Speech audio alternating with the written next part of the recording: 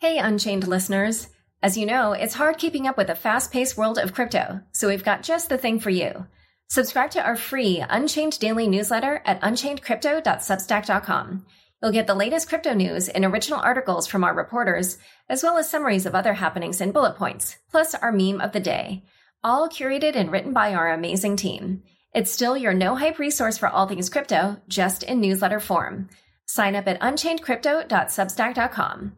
Again, the URL is unchainedcrypto.substack.com. Hi, everyone. Welcome to Unchained, a podcast engineered by Fractal Recording and produced by me, your host, Laura Shin, a Forbes contributor covering blockchain, cryptocurrencies, and fintech. Thanks for tuning in. If you've been enjoying this podcast, I would so appreciate it if you would rate, review, and subscribe to Unchained on iTunes or wherever you get your podcasts. Those ratings and reviews help others find the show. I'd also like to extend a big thank you to our sponsor, OnRamp.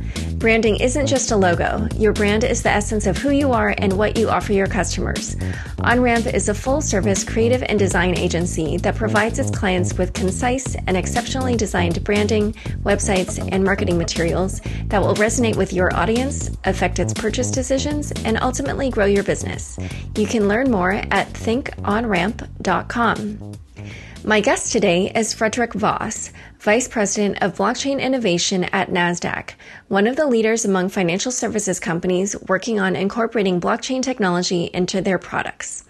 Nasdaq was the first incumbent to launch a blockchain-based product, Nasdaq Link, spelled LINQ, which is used to manage shares in private companies.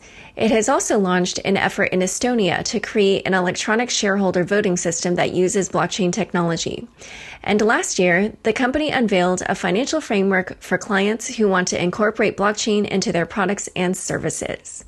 Welcome, Fredrik. Thank you, Laura, and thanks for having me. So tell us what you do at Nasdaq. Yeah, so my contribution to Nasdaq's blockchain innovation project is I work with the C-suite on what our corporate objectives should be across the entire Nasdaq, proposing strategies for achieving those objectives. And I do also get involved if we have, investment opportunities in the space. Okay, such as, for example, one that I know of is an investment that you made in Chain, which is also your partner. Absolutely, that's correct. And what are some others that Nasdaq has made? Well, actually, in the blockchain space, Chain is so far. I think there will be more, but so far our only investment in sort of parallel financial innovation tracks that we're working on, like machine intelligence. We have done other investments, for example, in a company called Digital Reasoning. But in blockchain so far, it's been Chain. And what was your background before this role?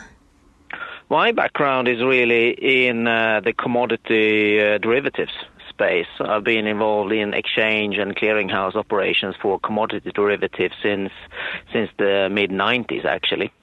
And how did you end up learning about blockchain technology?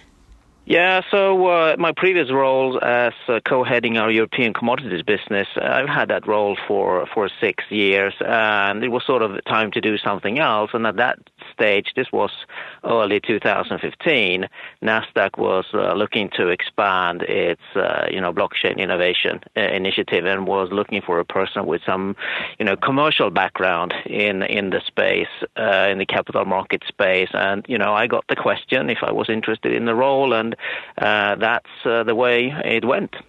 And had you heard about Bitcoin or other cryptocurrencies or blockchain generally when they approached you about that? Yeah, I've heard about Bitcoin. I cannot say I knew a lot about it, and in particular, I wasn't familiar with sort of the technology upon which Bitcoin operated. So that was new to me, actually, when I took up the role almost 2 years ago. And why did other than wanting a change of, I guess, a change in your work, why did you decide to take the role? Well, I've always been intrigued by the way capital markets functions. So, aspects of liquidity, market structure, capital markets for the good of society, and reform and change of capital markets. I, for example, been involved in various projects, closing trading floors, going electronic instead. And I found it intriguing that while the front end, the trading part of capital markets had gone through a fantastic amount of innovation over the last, let's say, 20 years or more, the post-trade part is very much unchanged. And this is a technology that has the potential to be contributed to a reform and enhancement on that part of capital and financial markets. So that was intriguing to me. So let's talk about NASDAQ's main blockchain initiatives. I briefly described them at the beginning of the call, but can you go into more detail around what they are? Yeah, first of all, there are three areas that are of interest to us when we think about blockchain and capital markets. That is not because those three are exclusively interesting, but they are the ones where we have started and that are of keen interest to us. And they are, as I mentioned, the post-trade plumbing on capital markets. It's regulatory transparency. It's the relationship between issuers of an asset and the investor of the asset. And when we look at our projects, ideas, initiatives, POCs, etc., we typically sort of validate them against those three buckets of interest. And we have a pretty large portfolio, actually, of projects. So far, we only publicly announced two of them. And, as you mentioned, the private company Link solution and the voting project in Estonia. But we do have other projects, initiatives that we're working on as well. Some are very, R&D and laboratory oriented, and they will probably never be announced. And some are more commercial in nature, and we will, see if some point we'll go public with them. Okay, well, let's dive into some detail on Link, for instance. How does that work? Yeah, no, I think you can't really conclude on that yet. It is still a solution in evolution. We are looking to expand the capabilities of the Link solution in many dimensions. We are looking to expand the user base. We are looking to expand the feature set, possibly geographically as well. So it's by no means a done deal. But actually, can you just start with what it is, how it works, like what the product is? Yeah, so it is a blockchain-based solution that allows a private company to issue shares, transfer those shares to its investors, and if there is secondary market trade, transfer of those shares between the investors. And the intriguing part is that this is done electronically using blockchain technology and with no trusted third party like a depository in the middle. So it's an electronic version of the current sort of peer-to-peer basis upon which that market operates. So it really not only validates the technology, it actually validates the alternative market structure of transfer of ownership of digital shares in a peer-to-peer network. And that's sort of the key part of the Link initiative as it stands right now. And how does it compare to previous systems for managing those types of services? And this varies, of course, from country to country and market to market. But if we talk about the U.S. market, that historically has been basically paper-based. When a private company issues shares, it typically does that in a paper certificate. Those paper certificates are then transferred to investors in those companies, and then between investors if there is a secondary market trade. So this is making that market more efficient, making it more electronic, less prone to errors. And of course, in other markets around the world, even private shares are sort of electronic and decertified. But in those markets, you typically have a trusted sort of database in the middle, a depository or a registry. And of course, Link demonstrates that you don't have to have that. You can continue to operate this on a peer-to-peer network basis. And so in terms of the ways that blockchain, in this case, improves upon the existing software is that it probably eliminates some of the problems that you might have with a paper-based system, such as if, let's say, an investor or an employee receives more shares in the company or something like that, then, you don't have sort of like these invalid previous paper certificates that are floating around, or and just the fact that you don't have to deal with paper in general means that it's just much more efficient. Is that a correct characterization? That is a very accurate characterization. Basically, it helps the company to better keep track of its capitalization table. Basically, who owns what in the company. You will see much fewer errors. You will also see faster processing of these transactions. So it is both reducing errors, but actually enhancing, let's call it operational productivity in that ecosystem. And what about the electronic shareholder voting system? How does that work? Yeah, so the technology stack is very similar. We leverage the chain core blockchain ledger protocol for both these cases. We do have a middleware, the financial framework that you alluded to, and then we've built sort of some unique applications in each of these cases. So the applications for the voting solution looks a bit different from the applications for the private company application. But the technology stack is very similar. In the voting case, it is a slightly different use case, of course, in that the key things we wanted to verify there was, we had wanted to force ourselves to work with the issue of identity. How do you identify a person on the blockchain? How do you identify a person representing a company? How do you work with delegation of rights on the blockchain if you want to delegate your voting right from yourself to a proxy, for example? So we wanted to challenge ourselves on with some different challenges in the voting case. And, that's why we took on that specific project. And so in general, for this electronic shareholder voting system, what problems exist in the current method that you feel blockchain can resolve? I mean, first of all, this implementation allows the companies in Estonia to participate remotely in the AGMs, for example, in the shareholder meetings, which hasn't been possible before. But more importantly, it allows the casting of votes remotely as well, and it allows the delegation of those votes. So if you own shares in a company, you'll be given basically blockchain-based tokens equaling to the number of shares you own. But then you can transfer those on the network, and you can, for example, give them to me, and I can vote on your behalf. And because of the strong capabilities of blockchain technology to keep track of provenance of a digitized asset, and in this case a vote, we can follow the whereabouts of these votes. And one problem that solves is, for example, if you're a proxy today, it is very difficult to demonstrate to your to the person who delegated its votes to you that you actually voted in accordance with the instructions. If you leverage the foundational capabilities of blockchain technology, that is very easy. You can basically see that the voting token was, cast in either the yes or the no ballot, and that is also a problem that the technology helps solving in a very good way.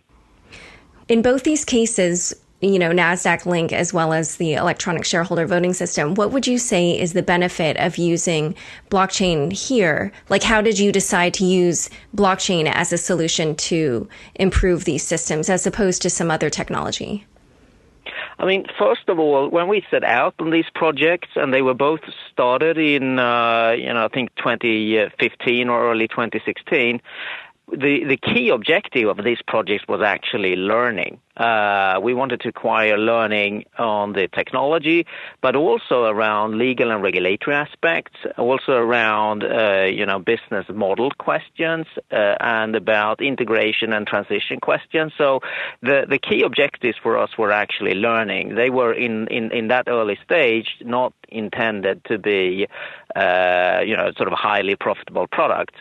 As we now are 3 years down the line of our blockchain project, we're sort of shifting the objective somewhat. It is going to be less about learning and actually more about, genuine commercialization going forward.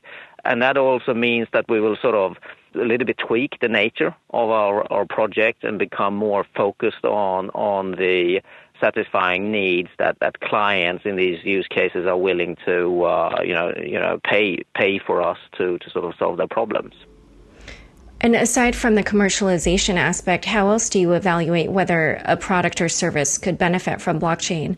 Because you hear a lot of kind of joking in the industry, or I think there have even been comics that have gone around that have, said like, oh, you have this problem, let's put a blockchain on it. And, there's this perception that everybody thinks now that it's going to solve everything, when of course that's not the case. So, aside from just like business model considerations, how do you figure out whether or not a certain problem or service is actually going to be improved by blockchain? Yeah, I mean, first of all, I think it's worth putting it into context on our overall innovation portfolio and sort of our long use of technologies for solving problems in capital and financial markets. And we use and investigate machine intelligence. We work with cloud computers. We work with cloud computing, with augmented reality, cryptography in general. So we don't think that we have a hammer here, a blockchain hammer, and everything that we see is nails. We think we can be pretty focused and selective on the uses of the relevant technology for the relevant problem. But it all goes back to the problem and the market need that we're trying to solve. And identifying, does that problem lend itself to a peer-to-peer structure, for example? Does it have the need for provenance in the workflow, for example, that it's important that you keep track of where the asset has been throughout its life history, which is very important, for example, in a private company example. And when we are satisfied that, we understand what is the need here, what does a good market structure look like, what does the good market business model look like, and then we sort of map them across all our available technologies. And if we see that, well, for this particular case, the blockchain-based solution seems to be the best fit, that's when we try to sort of deploy that technology. We're not trying to sort of bend the problem to fit the technology, because we have a very broad toolbox of many different technologies, and we're trying to sort of find the best fit for the problem. And when we see that, a distributed ledger infrastructure is what this problem needs to solve, that is when we're looking to use it. And I like, how you are thinking about this in terms of this much broader toolbox of technologies.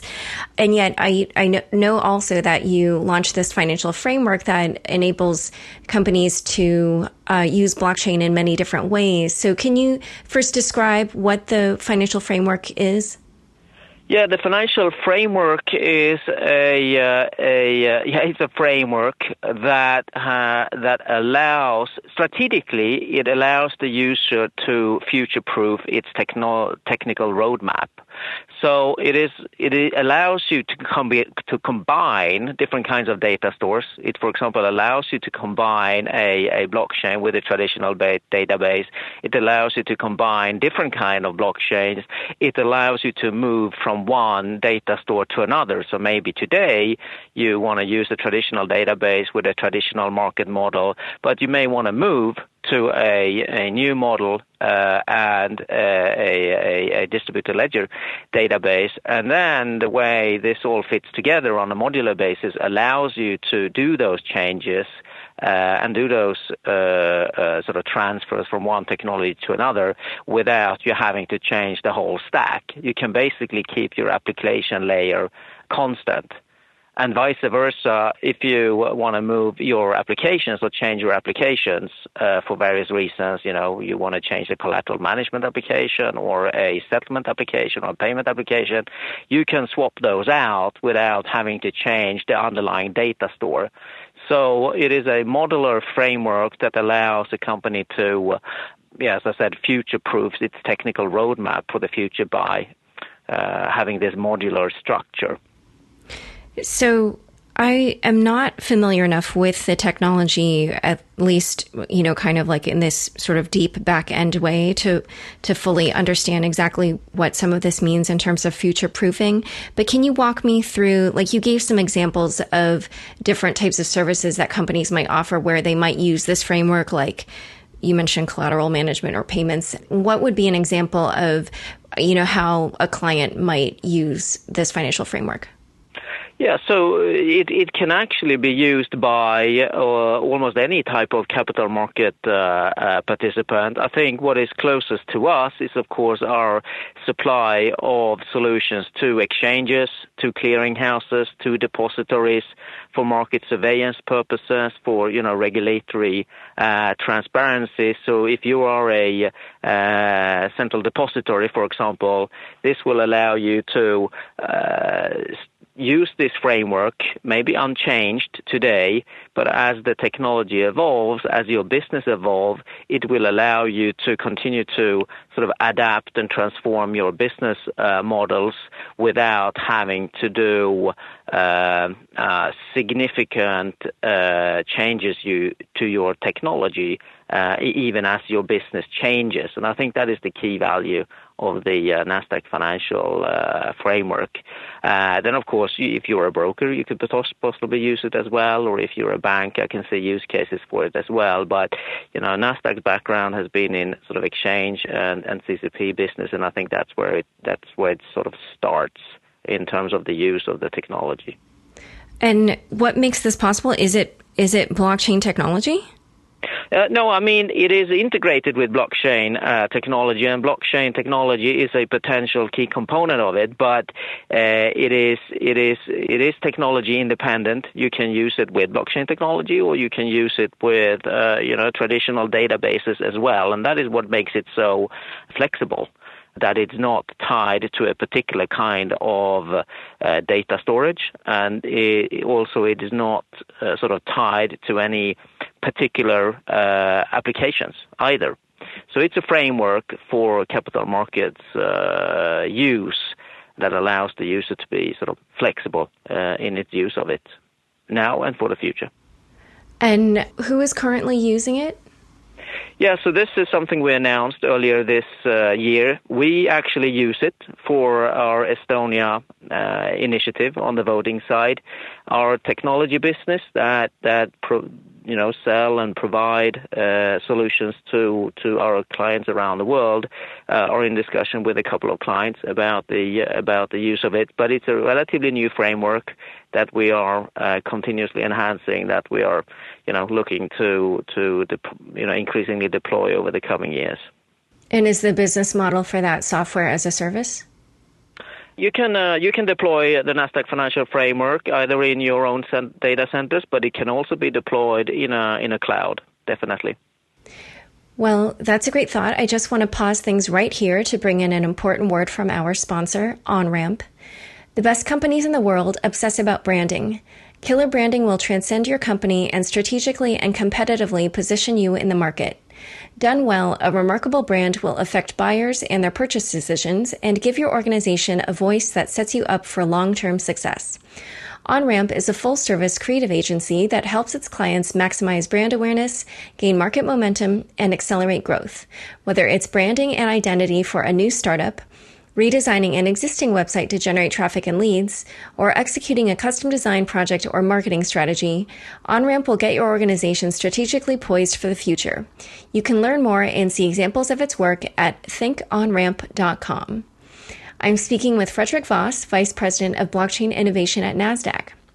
So we briefly touched on this, but now that we have kind of a bigger overview of what you are doing at Nasdaq, how would you characterize Nasdaq's overall blockchain strategy? Yeah, so I mentioned the three areas that are of key interest to us: post-trade plumbing, regulatory transparency, and relationship between an issuer of an asset and the holder of that asset. And to sort of serve those areas, our strategy is basically based upon we develop applications that leverage the inherent capabilities of distributed ledger protocols. We actually don't develop those protocols ourselves. We've been working and are working closely with Chain as a protocol provider to us. We leverage the fact that we are both a technology supplier to capital markets around the world, but we're also a service provider. We run our own exchanges, our own clearing houses, our own depositories, and that sort of gives us a unique insight in how these markets could potentially use the technology. So I think our strategic approach is one of developing and having a history of developing high quality applications to these markets, and actually leveraging the fact that we use those products ourselves, and that gives us sort of a unique insight and understanding and capabilities of serving the needs of capital market service providers, basically regardless of technology, but it's definitely very helpful when you're embarking on looking at a new kind of technology like blockchain technology. How do you see this technology helping the requirements you have, for showing certain transactions to regulators? Well, one of the strengths of the blockchain technology is, of course, it's very, very good at keeping track of possession of a digitized asset, especially in a peer-to-peer network environment. And, of course, with the technology, we think it's possible that you give a sort of like a special set of goggles to regulators. You can give them a special kind of node in the blockchain ledger networks that allows them to basically see what's going on a broader scale and with more transparency than today. And that is, of course, helpful. That could potentially allow regulators to faster and in more detail see where you have potentially concentration risks in a market ecosystem or systemic risks involving in a market. Now, of course, this all remains to be proven, but it looks to us like the technology could potentially have a lot to offer on that front. And you mentioned earlier that things have evolved for NASDAQ in terms of the way that it's approaching blockchain, 3 years ago as opposed to now.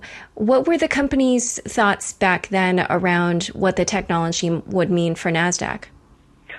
I mean, NASDAQ as being a technology company in the financial space for over 20 years. I mean, as I said, we investigate and explore all kinds of new technologies. So for us, blockchain is more of an ordinary work day than a Christmas morning. So we take upon us for, the benefit of our clients, ourselves, and actually we owe our shareholders to understand and explore all technologies. And I think the common theme, all new technologies, and I think the common theme for all of these is the quest for increased productivity, increased efficiencies, but also potentially new business models and new alternative market structures. And 3 years ago, it was an idea. It was a desire to better understand the potential of the technology in capital markets.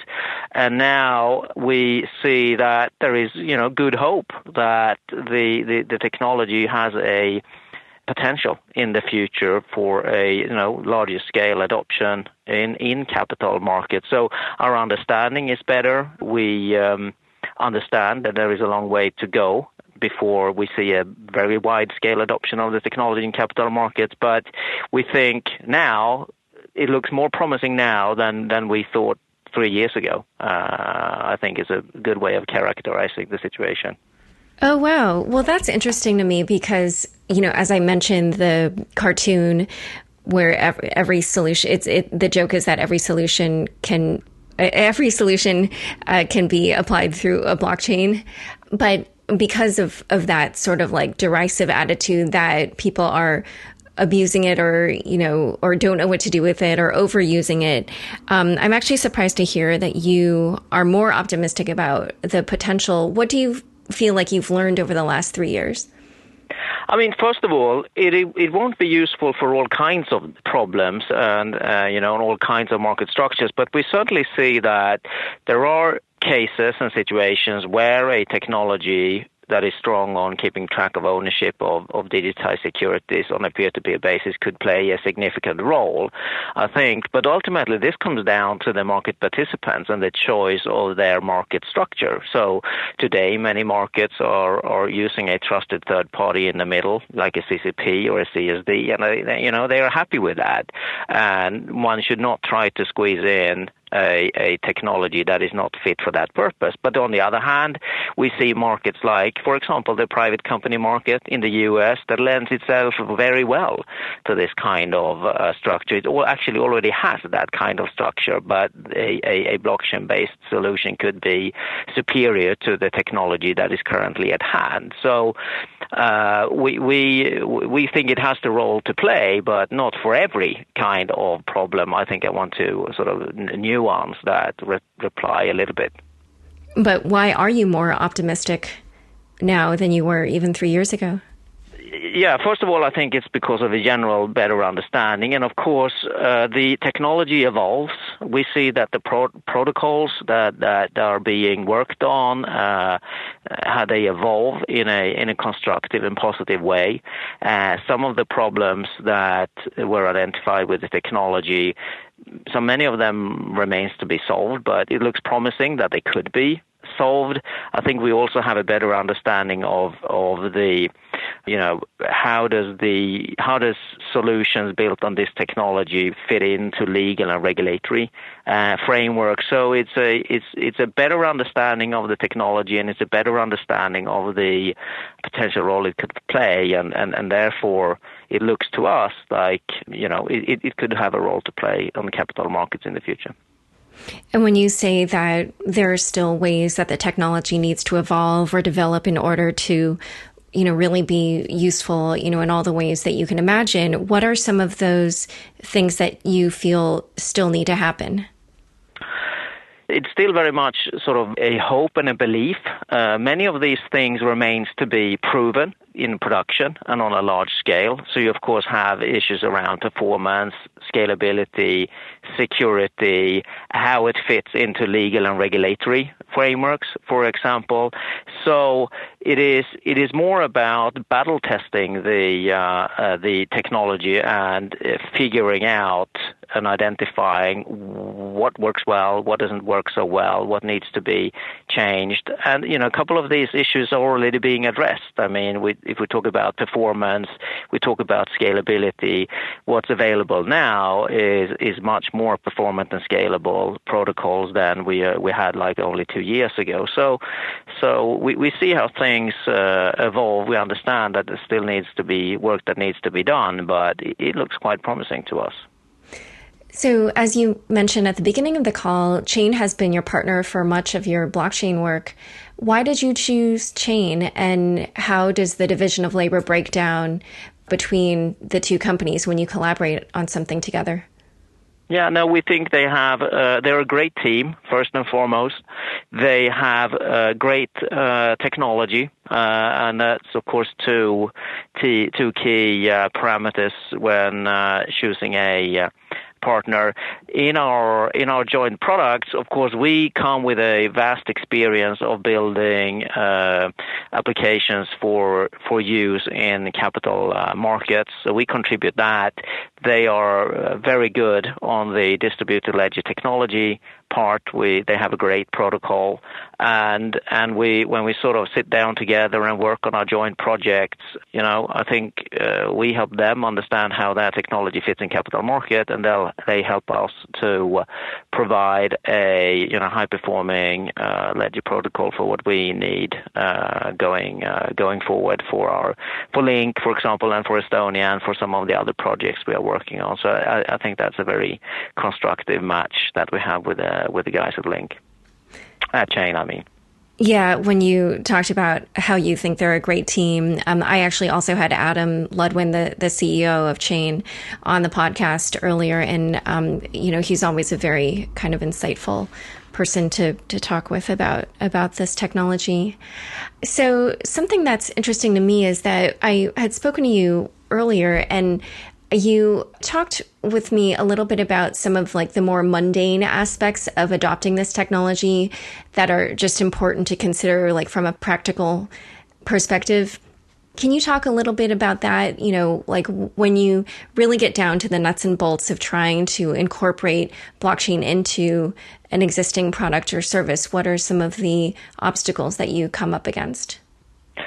First of all, we talked about that a couple of minutes ago about, technology. The technology is not the finished product, so that will, of course, evolve over time. But actually, when we consider what are the bigger challenges to the adoption of the technology in capital markets on a large scale, we think that the technology will evolve faster than some of these other how some of these other mundane aspects will be addressed. And one area I touched upon, and that is, of course, the legal and regulatory landscape.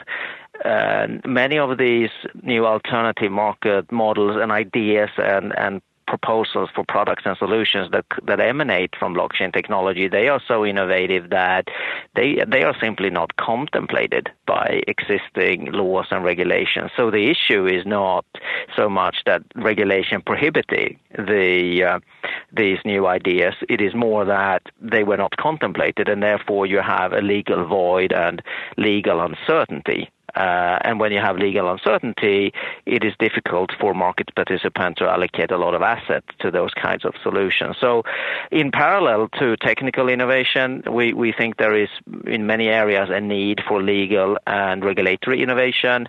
And that is, of course, not a showstopper. That, we change laws and regulations all the time, but it has an impact on the timeline because it's labor-intensive work that needs some time to happen. So that's one example. Another one is, going from vision to blueprints, and the implementation of those blueprints is also not a showstopper, but it's time-consuming and has an impact on the timeline. I mean, we all hear about faster settlement, less need for collateral, cheaper solutions. So I think there is a lot of people that subscribe to the visions of what can blockchain bring. But you need to go from those visions to a blueprint of how do you want it to work. And many of the benefits of the technology is relying upon there being a network, an ecosystem of market participating, adopting these new solutions based on the technology. But then you need to find an agreement across these parties of how do you actually want it to work. Yeah, we may have faster settlement, but how fast? Are we talking T+0, or are we talking T+ a couple of hours, or are we talking optional settlement speeds? And just to take one example of one aspect that needs to be agreed upon, and agreeing on these blueprints also will take some time and impact the timeline by which we see this technology being adopted.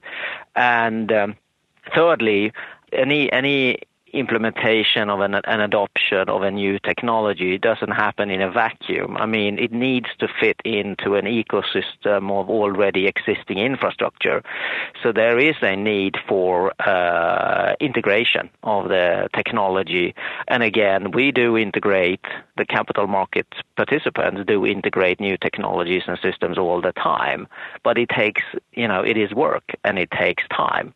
And also, of course, if we're talking about replacing old technology, there also needs to be credible transition plans in place before the market embarks on these big transitions. You want to know that you are looking at a potentially successful transition before you invest in a new technology. So I think those three areas, legal regulation, from vision to blueprint, and integration and transitions, are three examples of sort of non-technical aspects that will be critical before we see the implementation of the technology on a large scale in existing capital markets.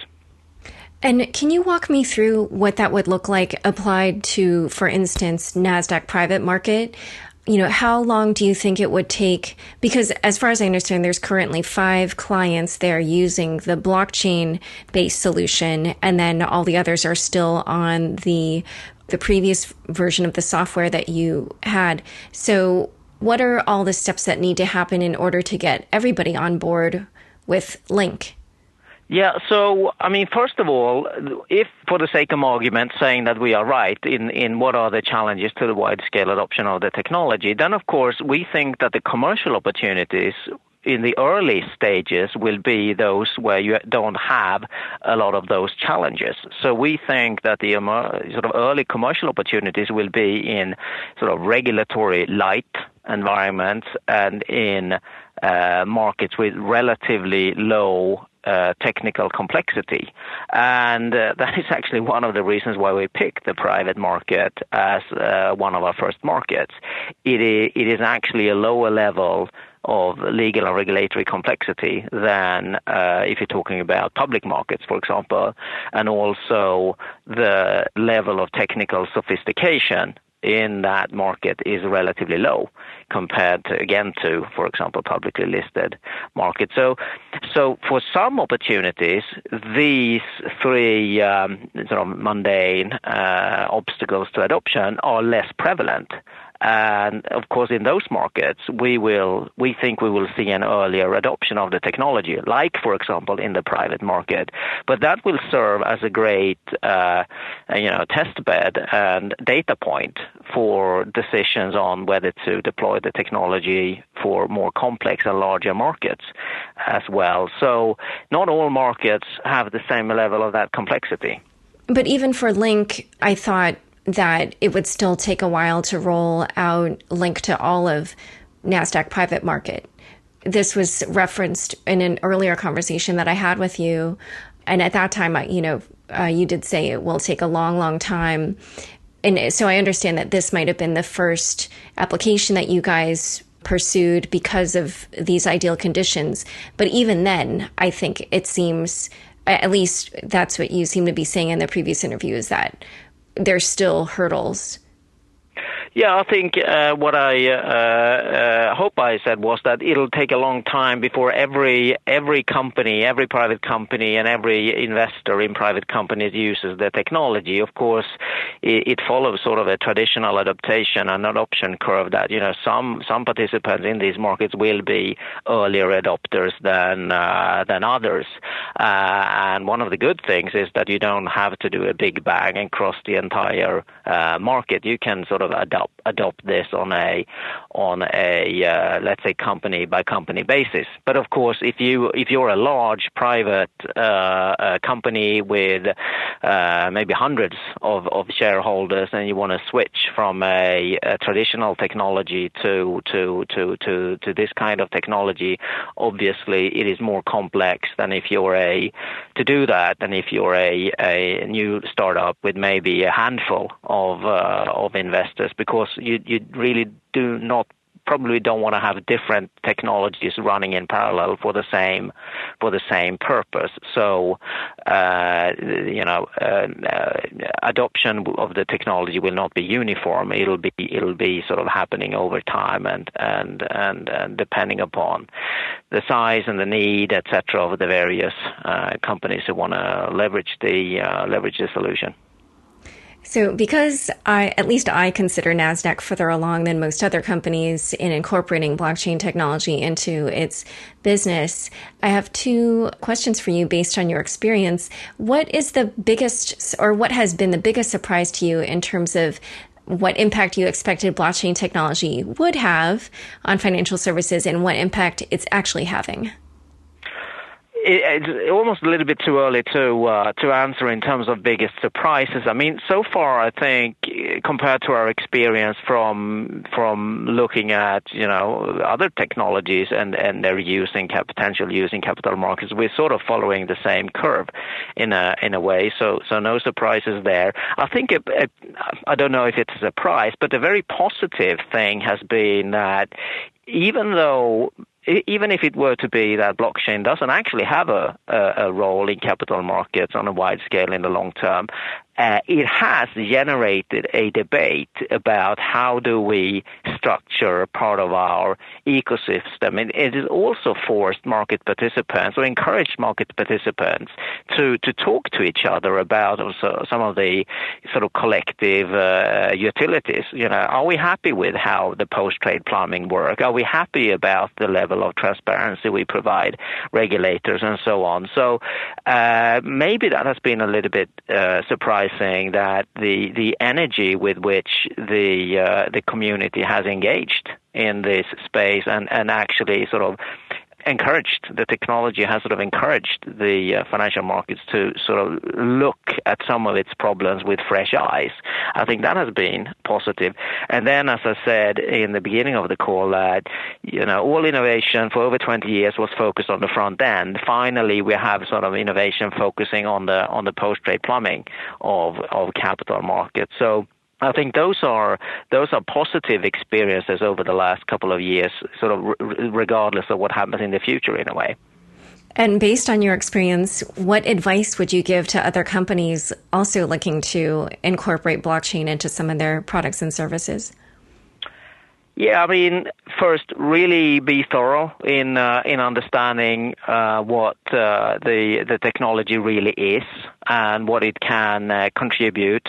Avoid falling into the trap of doing POCs and projects just for the sake of doing it. As you to your point before, that it is not a solution to all problems.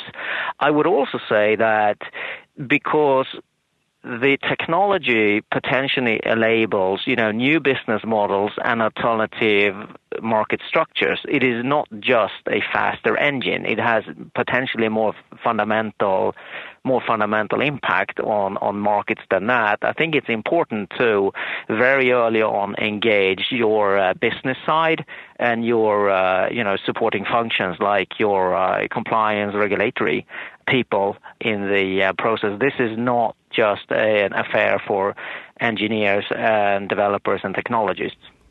And what new products and services do you imagine that blockchain could help NASDAQ offer in the future?